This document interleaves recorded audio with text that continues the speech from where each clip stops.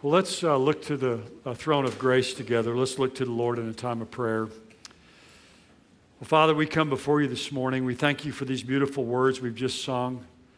These beautiful words, the dying thief rejoiced to see that fountain in his day. And there may I, though vile as he, wash all my sins away.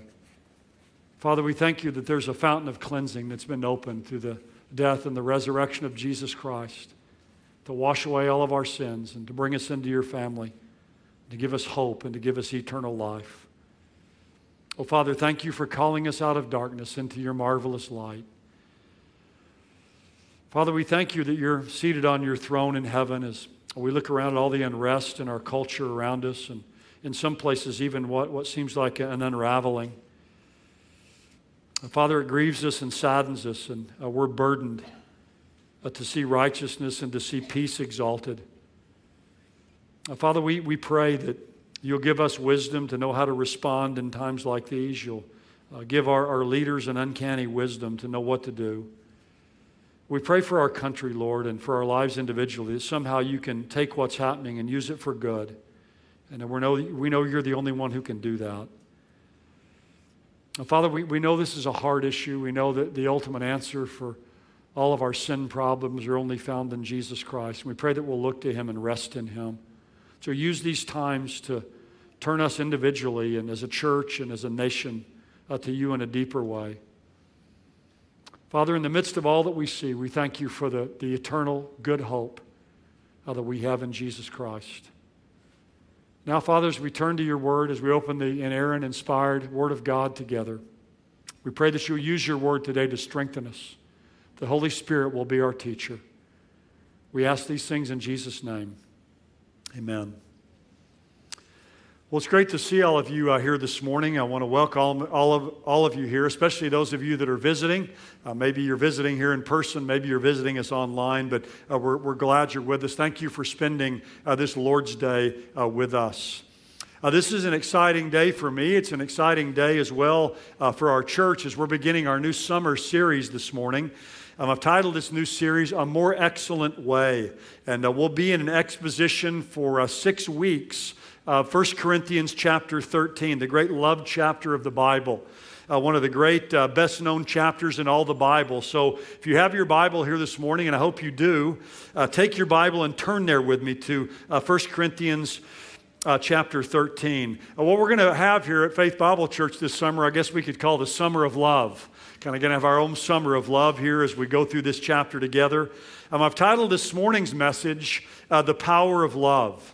And I'm going to read 1 Corinthians 13 here in just a moment, but just to give you a little overview of it, you'll notice as we read through it, it kind of breaks down into 3 paragraphs or 3 stanzas. And these 3 stanzas kind of give us the full view of love we'll be looking at the next few weeks. But you'll notice in a moment as I read, the first 3 verses are kind of what we might call the priority of love.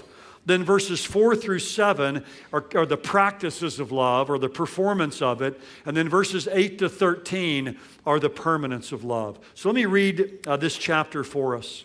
If I speak with the tongues of men and of angels, but do not have love, I become a noisy gong or a clanging cymbal. If I have the gift of prophecy and know all mysteries and all knowledge, and if I have all faith so as to remove mountains, but do not have love, I am nothing. If I give my possessions to feed the poor, if I surrender my body to be burned, but do not have love, it profits me nothing.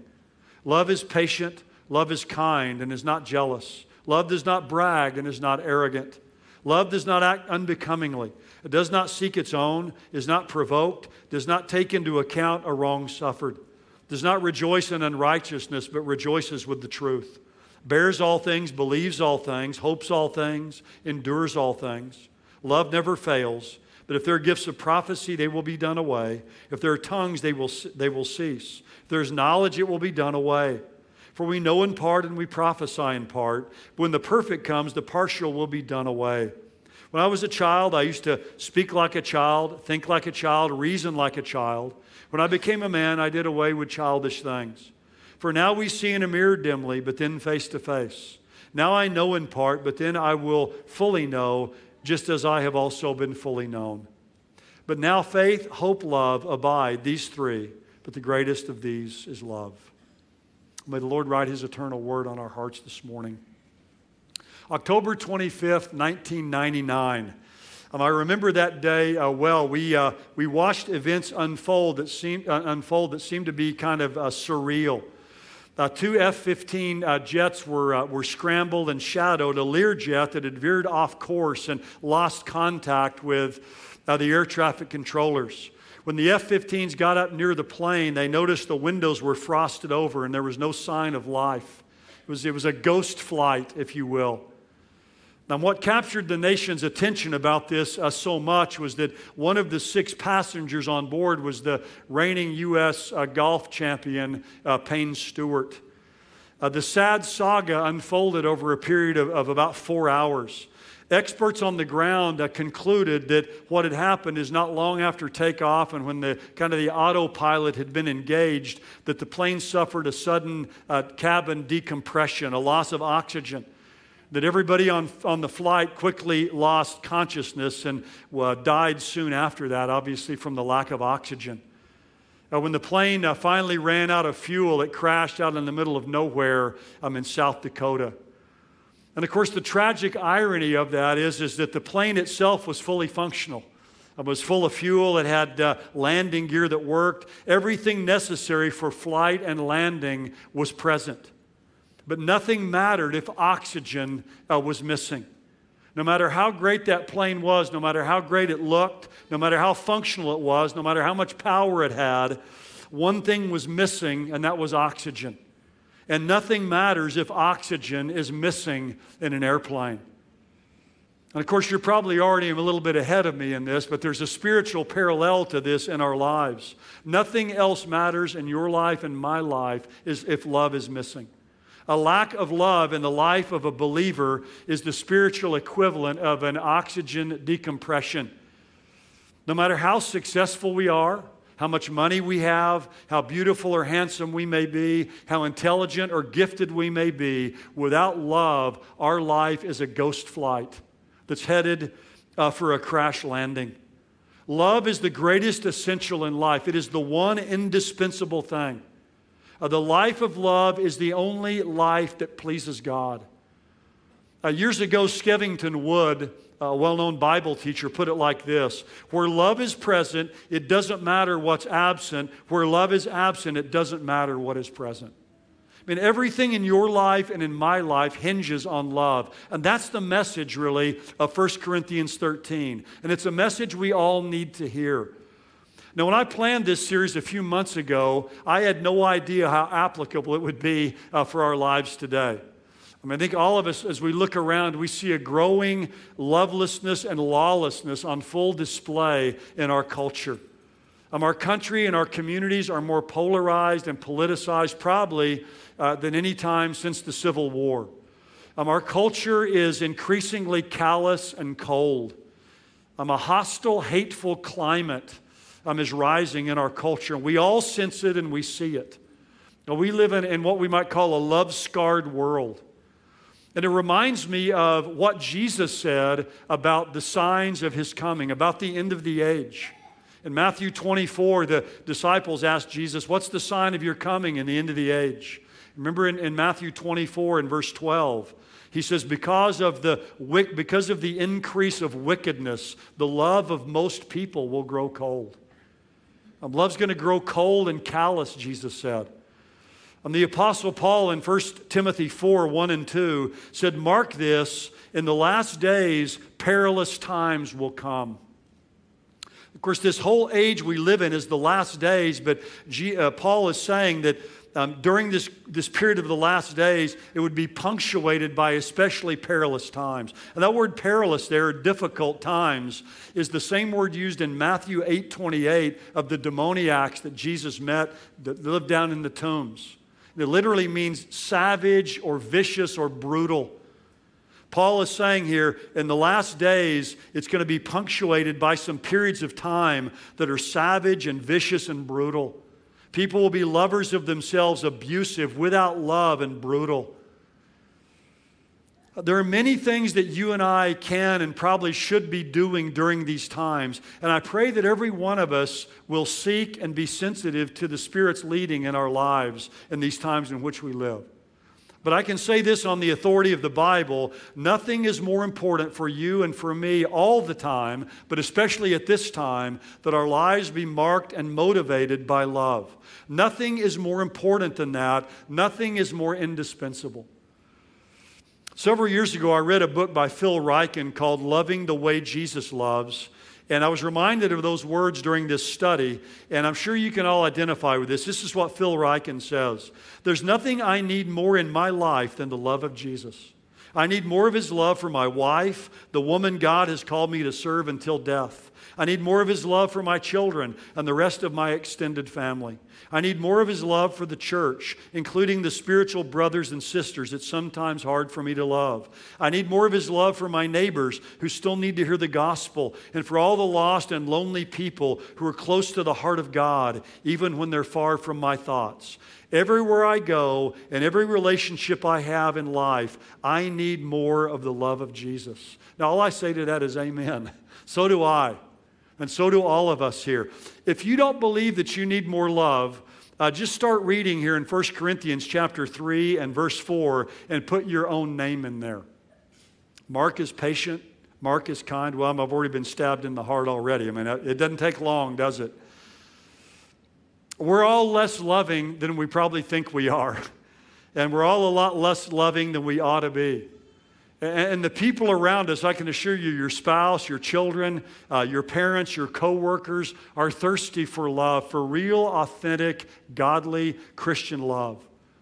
And so I'm praying that God will powerfully use His Word in 1 Corinthians 13 over these next 6 weeks to change me and to change all of us into the loving people that God wants us to be. That we'll be more loving than we have ever been. And that we won't be the same people 6 weeks from now that we are today. And that's what we want God's Word to do in our lives. We want it to be transforming us. We want God's Word to do its work in our lives. So I hope you'll join me in that prayer for yourself and your family and for our church. That God will be at work in our lives, making us more loving people. We'll be different 6 weeks from now than we are now.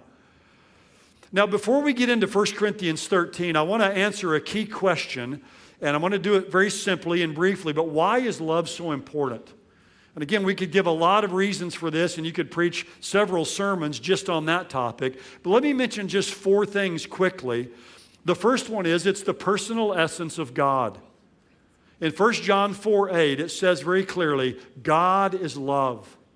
1 John 4:16 says, God is love. It's the essence of God. God is agape. There's only 2 things in the Bible that it says God is. God is spirit and God is love. Other attributes are stated differently, but God is love. It's not a quality God possesses. It is the essence of God's being. God is love. If we're followers of Jesus Christ and we're members of God's family, then that essence of God needs to become part of our daily lives. Love is important. It's the essence of who God is. The second reason it's important is it's the priority commandment. It's paramount in the law. Matthew 22, verse 37, Jesus said, love the Lord your God with all your heart and your soul and your mind. This is the first and greatest commandment. The second is like it, love your neighbor as yourself. All the law and the prophets hang on these 2 commandments. Jewish rabbis have found 613 commandments in the law, but they're summarized in 2, love God and love other people. 51 times in the New Testament we're told to love. So it's the priority commandment. It's also the preeminent grace. When you read in Galatians 5, the fruit of the Spirit is, what's the first word? Love. Then joy and peace and patience. Love has been called the Mount Everest of Christianity. It's the crowning virtue of Christian character. It's the queen of the Christian graces. It's the sum and the summit of Christian duty. And so it encompasses everything that we do. I mean, think about this. Peace is love at rest. Goodness is love in action. Meekness is love and control. All of the fruit of the Spirit really are guided and governed by love. So love is the personal essence of God. It's the priority commandment. It's the preeminent grace, but it's also the proof of discipleship. John 3:35, Jesus said, "A new commandment I give to you, love one another. As I have loved you, you love one another. And by this everyone will know that you are my disciples, because you have love one for another." The distinguishing mark of a believer is love. It's the acid test of our spiritual life. It's the touchstone of spiritual discipleship. So when God measures an individual believer, when He measures your life or my life, when He measures your marriage or your family, when He measures this church, God puts His tape around the heart, if you will. He measures our love. He measures our love. So love is an astounding priority in your life and my life, in our family and in this church. Now, with this backdrop, and again, we could say a lot more about that, but with that backdrop, let's turn to 1 Corinthians 13. And we're just going to introduce the chapter really this morning and kind of set the table for the next few weeks. I've got 3 simple points you can see in your outline. We want to look at the essence of love, the excellence of love, and we'll just kind of begin to touch on that third point, the imminence of love, and we'll pick up there next time. But let's start with the essence of love. Love is a greatly overused word and a greatly misunderstood word. Bartlett's book of quotation lists 1,300 different interpretations of the meaning of love by poets and by philosophers and authors. In fact, it's by far the longest entry. I mean, it's no wonder we're confused. Just think of how we use the word love in our daily lives. I might tell my wife Cheryl one evening, "Cheryl, I love you." And then 10 minutes later, I might say, "Man, I really love this ice cream." And by the way, I had some ice cream last night, and it was good, too. I loved it. But when we use the word, we throw it around. I love my wife. I love ice cream. I love this. I love that. We use the word so much that we forget oftentimes what the word really means. And 1 Corinthians 13 offers God's view of love. And at the heart of it is this word that all of you know, the word agape. It's found 10 times in this chapter. Now, many of you may know this from other studies, but there are 4 main Greek words for love. The first word is the word eros, E-R-O-S. We get our English word erotic from this word. Eros was a physical, sensual, sexual love. It's the love of pleasure and passion. It's an appetite love.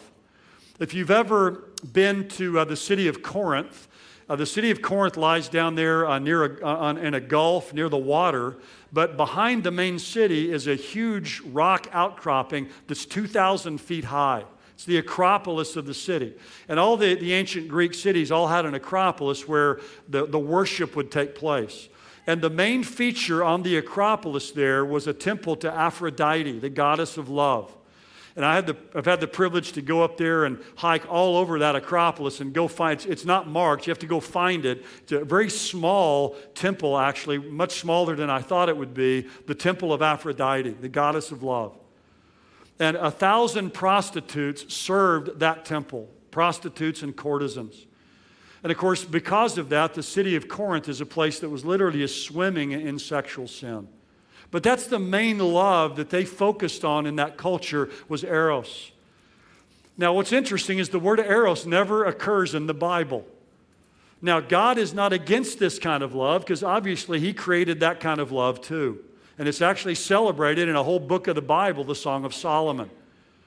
But it's not the focus of the love that we're to experience as believers for one another. So there's the eros love. There's storges, another Greek word. It refers to family love, the tenderness of a parent with a child.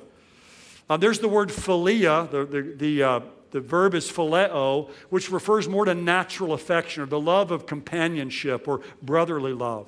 And then there's the word agape, which refers to a commitment to do good to others. Now, something I found out this week that I didn't realize to this extent, the word agape was a very rare word in the Greek language outside the Bible in that day. It's very, very rarely found. These other words for love were found. So it's almost like in the New Testament, God is taking this rare word from their culture, rarely found. And God is using this word and infusing this meaning into it to express the highest form of love. And so the eros love is a sensual love. Storge love is like a sentimental love. Philia love is a social love. But agape love is a sacrificial love. And so the definition I want to use is kind of our working definition through this study. Agape love is a willingness to sacrifice of ourselves for the highest good of another person. That's agape love. I'm willing to sacrifice myself to help achieve the highest good for another person. So the source of agape love is in the one who's expressing it, not the object of it. God loves us because of who He is, not because of what we are. In other words, it's an act of the will. And it acts in sacrifice for others regardless of the cost and regardless of the character of the other person. Now, agape love isn't defined by the culture. It's ultimately defined by the cross. The greatest demonstration of agape love is the cross. And years ago in my reading, I ran across a statement someone made. They called it Calvary love. To me, that's a great statement, a great definition. It's Calvary love. It's the love that was demonstrated at Calvary when Jesus died on the cross for us. Romans 5:8 says, God demonstrates His love toward us in that while we were sinners, Christ died for us. So let me just say this morning, or ask this question. Have you ever received God's love for you in Jesus Christ? That's where love really begins. Someone said it like this: the secret to loving is living loved. You never really understand how to love other people until you live loved, and that is, you've experienced God's love for you and received it. So if you've never done that, you can receive the pardon that Jesus purchased for you on the cross right now, right where you sit. You can receive His love that was demonstrated for you at Calvary in dying for you and dying for you and taking the place there on the cross for your sins. And you and I have to welcome that love into our lives. And that's where our life of love begins. Because 1 John 4:19 says, we love because He first loved us. When we experience His love for the first time, as we are loved, then we can live as a loving person to those who are around us. So all of us here want to love, we long to love, but the way that we ultimately can love is being loved by the one who is agape love. And so that's the essence of love. The essence of love is sacrificing ourselves for the highest good of another person. We have this agape love as we come into relationship with the one who's loved Himself, that is God, by receiving His love in Jesus Christ. Now, the second thing we need to see here is the excellence of love. Now, the main problem at the church at Corinth is they lacked love. There was a spirit of arrogance and elitism in the church there. And we see this throughout the book. You might want to write this down if you like to take notes. There's three main divisions of the book of 1 Corinthians. The first 4 chapters is about division in the church. The church had disunity. They were badly out of step with each other. If you go back to chapter 1, verses 10 and 11, I'm of Paul, I'm of Apollos, I'm of Cephas, I'm of Christ.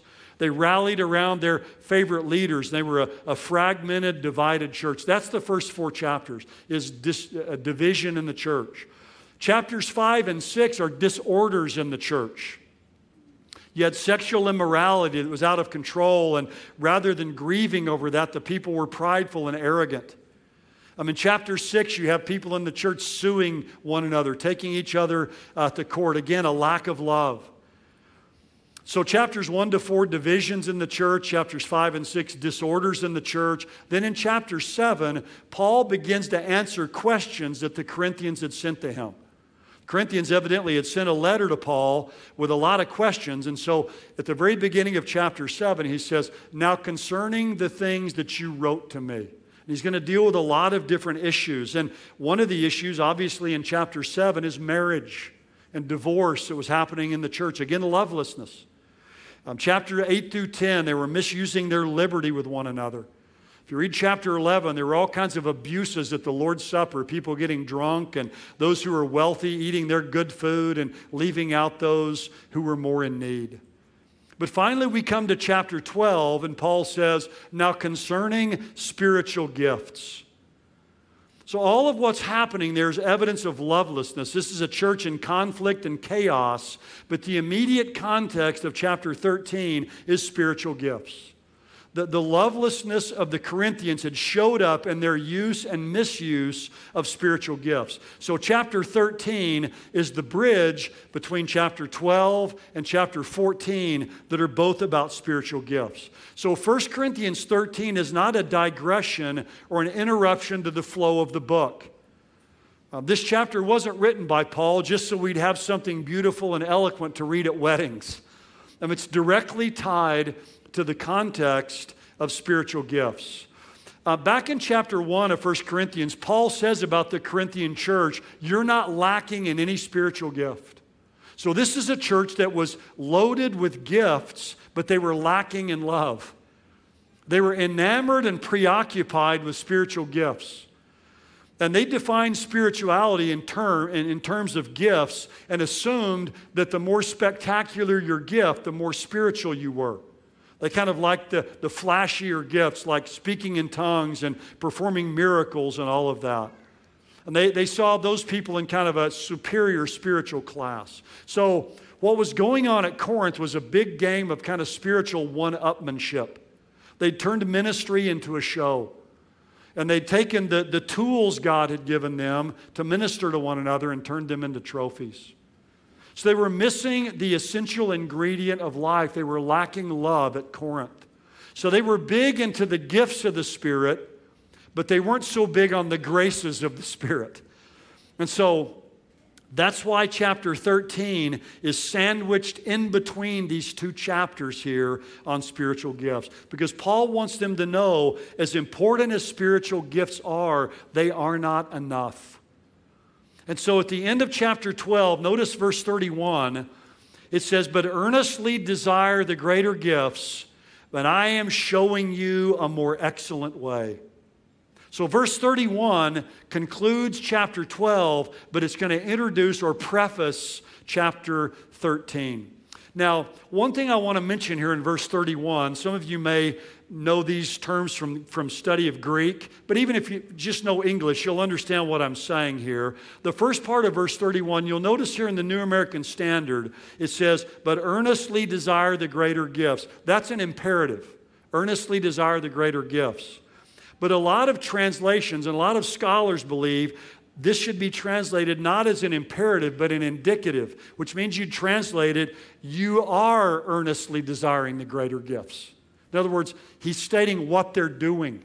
And I think that's the better way to translate that. He says, you all are desiring the greater gifts, to be flashy and for a lot of show. But he says, but let me tell you a more excellent way. You all want the greater gifts, these flashy gifts, but there's a better way. I want to show you a more excellent way, the way of love. And he's going to tell them that the gifts of the Spirit have to be governed by the graces of the Spirit. That love surpasses everything else. It's the priority of life. Someone put it like this years ago, to live or to love is to love not is to live not. That's true. To love is to live, and to love not is to live not. Love needs to define our being and to direct our doing in our lives each day. Love is more important than my spiritual gifts, my talents, my possessions, my Christian activities and experience. It's the most important aspect of my life as a believer and of your life. That's the excellence of love. Now, I want to just briefly introduce this third point, because what I want to do here this morning, after I mention a couple things here, is look at a few practical points of how you and I can become more loving. Because I want to introduce that this morning so you can be thinking about that in the weeks ahead as we go through this study. But let's just touch on verses 1 to 3. And again, we'll pick up in these verses next time. But I call this the immanence of love. The immanence of love. Paul kind of creates here by hyperbole or intentional exaggeration kind of a spiritual Superman. Speaks the tongues of men and angels, has all prophecy, has all knowledge, all of these things. but doesn't have love. And Paul's point here is going to be what I do is important, but what I am is essential. Paul's highlighting here being over doing. He's highlighting grace over gifts. He's highlighting character above charisma. And he's saying here, he's going to say in verses 1 to 3, love is so essential, we're nothing without it. Now again, we'll talk about this next time, but without love in your life and my life, whatever else we have, our life, he's saying, is a big fat zero. That's a challenging thing for you and for me to consider. That's the message there of verses 1 to 3. Now, before we close this morning, I want to get really practical and just talk for a moment about how do you and I become more loving people. I want to become a more loving person. I hope that you do. I'm sure your spouse wants you to. Your children would like for you to. But we're going to talk more about this as we go along, but I want to just give 3 keys to growing in love every day that you and I can begin to practice today. The first one is you and I need to pursue love. Notice again back in chapter 12, verse 31, Paul says, I am showing you a more excellent way. And then look at chapter 14, verse 1. What are the first 2 words? Pursue love. Notice how this chapter is bookended by, this is a more excellent way. Pursue love. Ephesians 5:2 says you and I are to walk in love. Love is our lifetime assignment. You and I are to pursue it. And I think we all want to pursue it. And you say, well, how do I pursue it and have this love become operative in my life? One of the key ways to pursue love is to spend time in fellowship with Jesus Christ, who is love. Jesus Christ is everything that I'm not.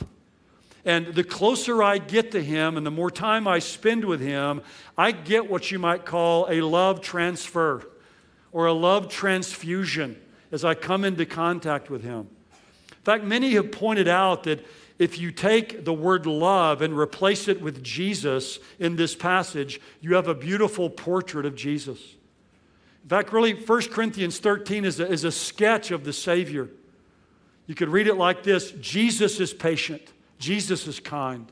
Jesus does not envy. He does not boast. He's not proud. Jesus is not rude. He's not self-seeking. He's not easily angered. He keeps no record of wrongs. Jesus does not delight in evil, but rejoices with the truth. Jesus always protects, always trusts, always hopes, always preserves. Jesus never fails. And if that's true of Jesus, and love is what I need, then I need to get close to Him and fellowship with Him so that He can transfer His love into my life to transform me. There's a great sermon. It's a well-known sermon. It was preached in the late 1800s by a man named Henry Drummond. And the title of the sermon, you can look it up online if you want. It's called The Greatest Thing in the World. And I have actually a booklet that's just that entire sermon, and I read it this week. And in the book, Henry Drummond, in this book, The Greatest Thing in the World, he has a great illustration in there about a magnet. And he says, a magnet passes its charge into a piece of ordinary iron that's left next to it for a period of time. Over time, that piece of iron sitting next to a magnet will become magnetized. And he says that's what you and I need to do with Jesus Christ. You and I need to get close to Him and stay next to Him long enough that we become magnetized. And he points out that there's no force that's more magnetic than the love of Jesus Christ. But if we fellowship with Him through prayer and through reading His Word, that His love will take us over and you and I can become magnetized with the love of Jesus Christ. Now, I can't think of anything better than that in life, than to become magnetized with His love and become magnetic because we display the agape love of Jesus Christ. But you and I must pursue love. And we pursue love primarily by coming into a deeper, richer fellowship with the one who is love Himself, the Lord Jesus. The second thing we need to do is practice love. We need to practice it every day. And love is what we do. It's not how we feel. We're going to see as we get into this chapter later that all these words used for love are verbs. They're not adjectives. They're things that we do. And we need to act in love and practice love every day and every moment of our lives. Look, we're witnessing, as I mentioned earlier, a surging animosity and even a hatred in our culture. And as I said earlier, I mean, in some places it looks like things are unraveling. It's terrible. But there are endless opportunities for you and for me every day watching the news or just looking at our culture to become angry, impatient, hateful, even vengeful people. But there are also limitless opportunities for us to become loving, to display and to put on display the love of Jesus Christ and to stand counter to our culture. We need to walk the way of love. We need to walk this more excellent way, even with people who mistreat us and malign us, and even with people who may consider us to be their enemy. Many of you know the name Martin Niemöller. He was a well-known pastor in Germany. Martin Niemöller was a celebrated Navy commander in the German army in World War I. And when Adolf Hitler came to power in the early 30s in Germany, he was actually a friend and a supporter of Hitler until he realized what was happening. And then he became a very outspoken, ardent critic against Hitler and what he was doing. In fact, so much so, and Niemöller, by the way, became a pastor. He was a famous pastor in Germany at that time. And he was arrested in 1937 and became a personal prisoner of Hitler. Now, if you've ever been to Germany, if you've been in the Munich area, Cheryl and I were there a few years ago and went over and visited the Dachau concentration camp. And that's the concentration camp where Martin Niemöller was for 8 years. And it's hard to imagine being in a place like that 8 hours or 8 days, let alone 8 years' time. And he languished there, and he thought he would never leave there alive. But he said this near the end of his time there: "It took me a long time to learn that God is not the enemy of my enemies. He's not even the enemy of his enemies." That's beautiful. God's not the enemy of my enemies. He's not even the enemy of his enemies. And praise God for that, because the Bible says, born into this world, we're enemies of God. We're alienated from him. God loved us and he saved us in spite of that. God is love. We have to walk in the sunshine of his love every day and even love those who don't love us and love people who may consider us to be their enemies. And it's daily. We do it day after day after day. There's a book by David Jeremiah that I read not long ago, and he says this. This was a quote that really captured me this week. He says, "Just as we learn to walk one step at a time, we learn to love one loving act at a time. We can't become loving people by just doing one gigantic act of love. We learn to love by incorporating love into all the little things we do." And then he quotes 1 Corinthians 16:14 that says, "Let all you do be done with love."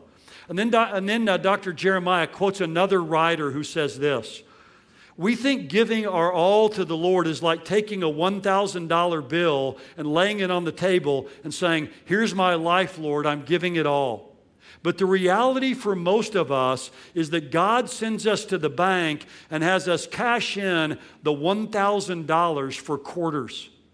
We go through life putting out 25 cents here, 50 cents there, listening to the neighbor's kids' troubles instead of saying, 'Get lost,' going to a committee meeting, giving a cup of water to a shaky old man in a nursing home. Usually giving our life to Christ isn't glorious. It's done in those little acts of love, 25 cents at a time." And then Dr. Jeremiah closes with these words: "We'd rather just do one big thing and get it over with and maybe get a pat on the back in return. But the life of love is not flashy. It's lived out in small, everyday ways over the course of a lifetime." That's what the Corinthians didn't like about it. It's daily. It's not very flashy. I love that. It's not flashy. Look, you and I, we don't just go out and do one big, gigantic, act of love. That'd be great if it was that way. It's 25 cent, 50 cent deposits over a lifetime. We're called to pursue love, but we're called to practice love day by day, hour by hour, moment by moment. Well, the third thing, and we'll close with this morning, but we need to pray for love. In Philippians 1:9, the Apostle Paul was praying for the Philippians, and he says, "This is my prayer, that your love may abound more and more in knowledge and depth of insight." Paul was praying for a greater love for the Philippian believers. So what I hope we'll do over these next few weeks is we'll join together, all of us, to be praying for more love.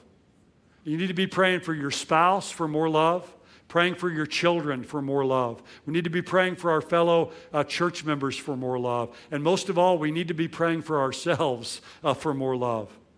Pray 1 Corinthians 13 and put your name in it and ask God to make those things that you're reading and praying, or to make that real in your daily life.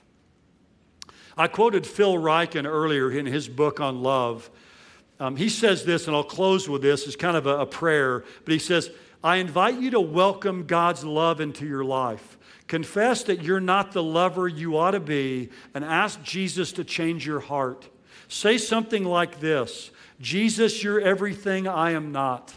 You are pure love, and I am only the loveless sinner that you always knew I would be.